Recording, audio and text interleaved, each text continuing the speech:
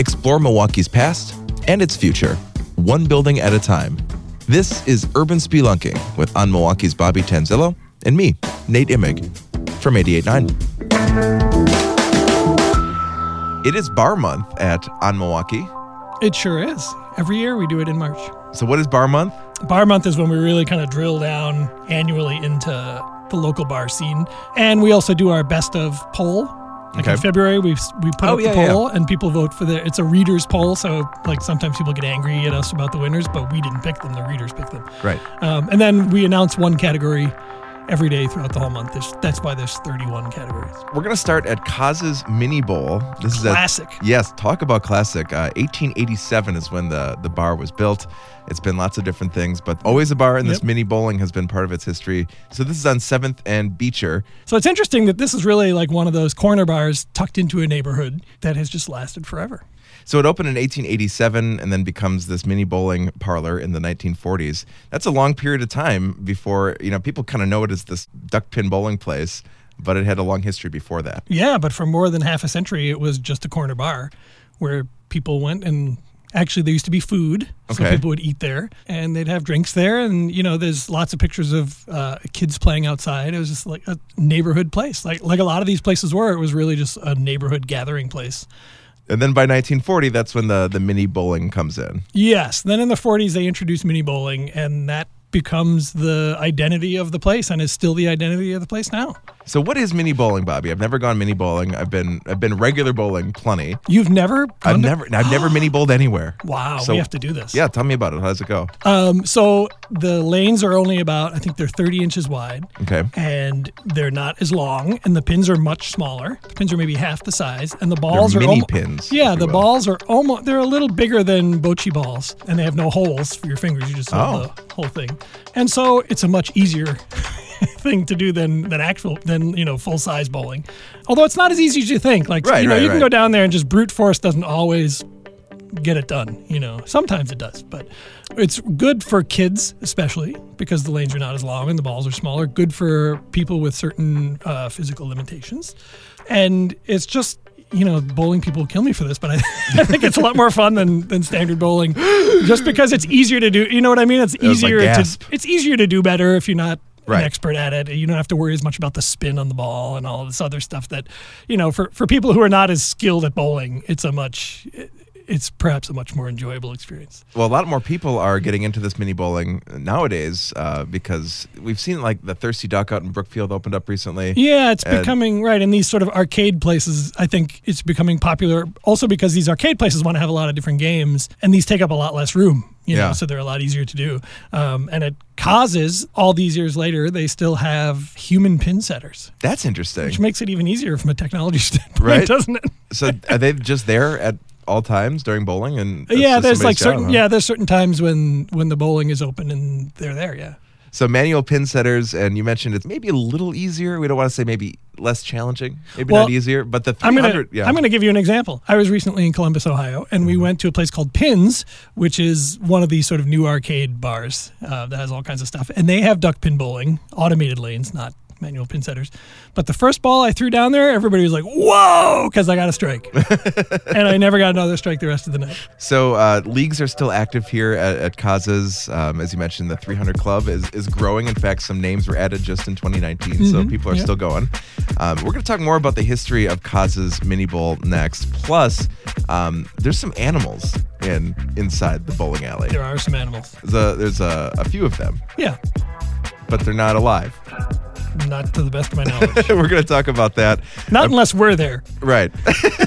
a pretty unusual thing looking right at you if you're sitting at the bar. We'll talk more about that next on Urban Spelunking. Nonprofit Radio Milwaukee is brought to you by you. A membership contribution is your personal commitment to music and to Milwaukee.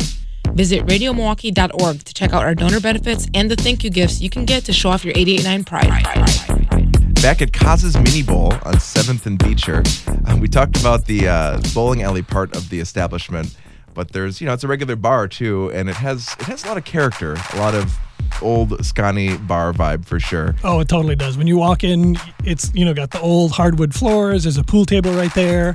On the wall on the right side are all these like farm implements and things that Why not? The late owner used to use in his work before he owned the bar.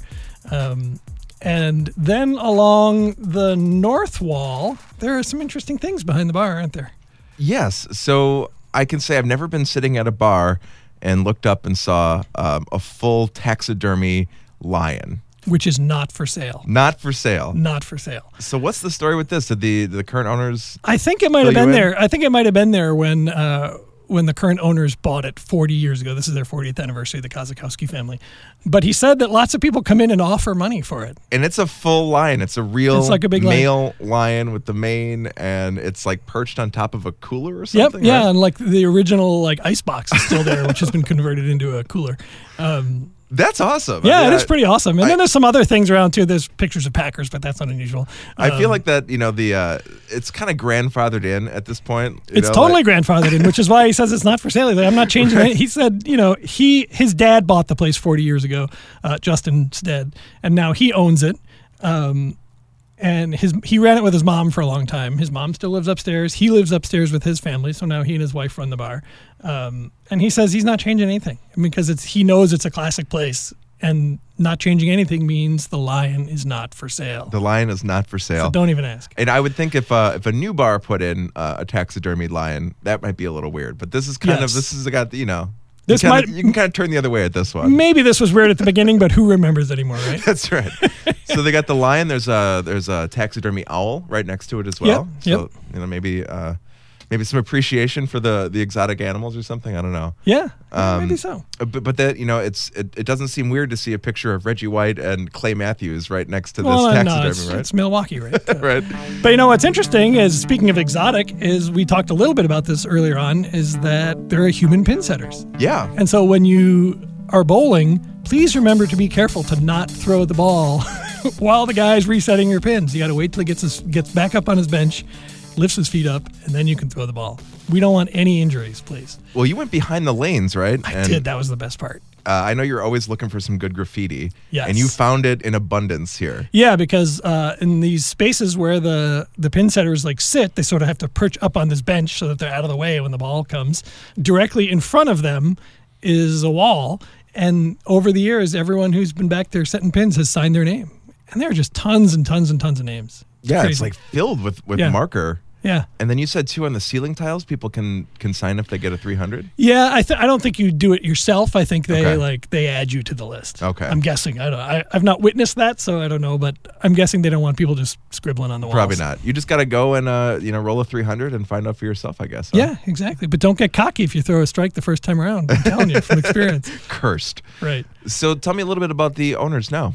40 years, right? Yeah, so Justin's dad bought it in 78, and they've been running it ever since. So he basically grew up in this bar because he can't even be 40, I imagine. He's probably in his 30s.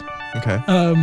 And he's now got 2 apartments upstairs where for a long time, like any corner bar, the tavern owners lived upstairs. But then for a long time, I think in the 40s, it was SRO. They were renting out single rooms. They'd converted it into basically a rooming house.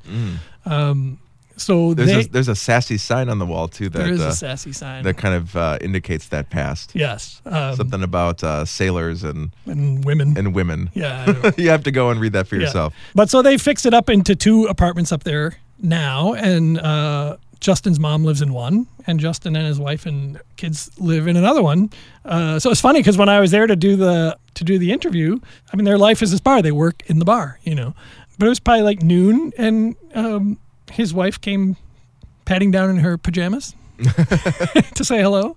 It's kind of a nice life, isn't it? Right. Live right upstairs from your work and be able to pad down when you want to. And that's how it's done. That's how Milwaukee did it for years and years. Yeah, and it felt very rooted in the history of what this place was, because except for the rooming house era, this is what people did when they owned bars. And no plans to change anything on this. No, 40th he says he is not changing anything. He's cleaning the place up. He's getting a plaque that denotes the sort of historic nature of the place, fixing the roof, some other things like that, but not changing anything. The lion is not going anywhere. So 40 years later, Kaz's Mini Bowl doing its thing. And just waiting for Nate to come in. Just still sitting around waiting for Nate.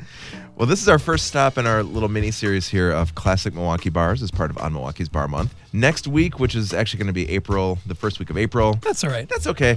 We're going to go. Celebration continues. That's right. We're going to go to At Random. Yeah, which has an amazing, I don't think people think of it as, you look at it the way it is now and sort of this sort of locked-in time kind of early 60s cocktail lounge, but it was for decades and decades before that just a regular corner bar. So At Random coming up next week, and you can find much more about Causes and At Random. We'll link both stories right here in the description box. Well, podcasts here on 88.9 are produced by Kenny Perez. Handcrafted sonic inspiration comes from the License Lab with support from your membership and from On Milwaukee. You can subscribe to this podcast and all of 88.9's podcasts right here at radiomilwaukee.org/podcasts, on iTunes, on Spreaker, on Stitcher, wherever you get your podcasts. Bye.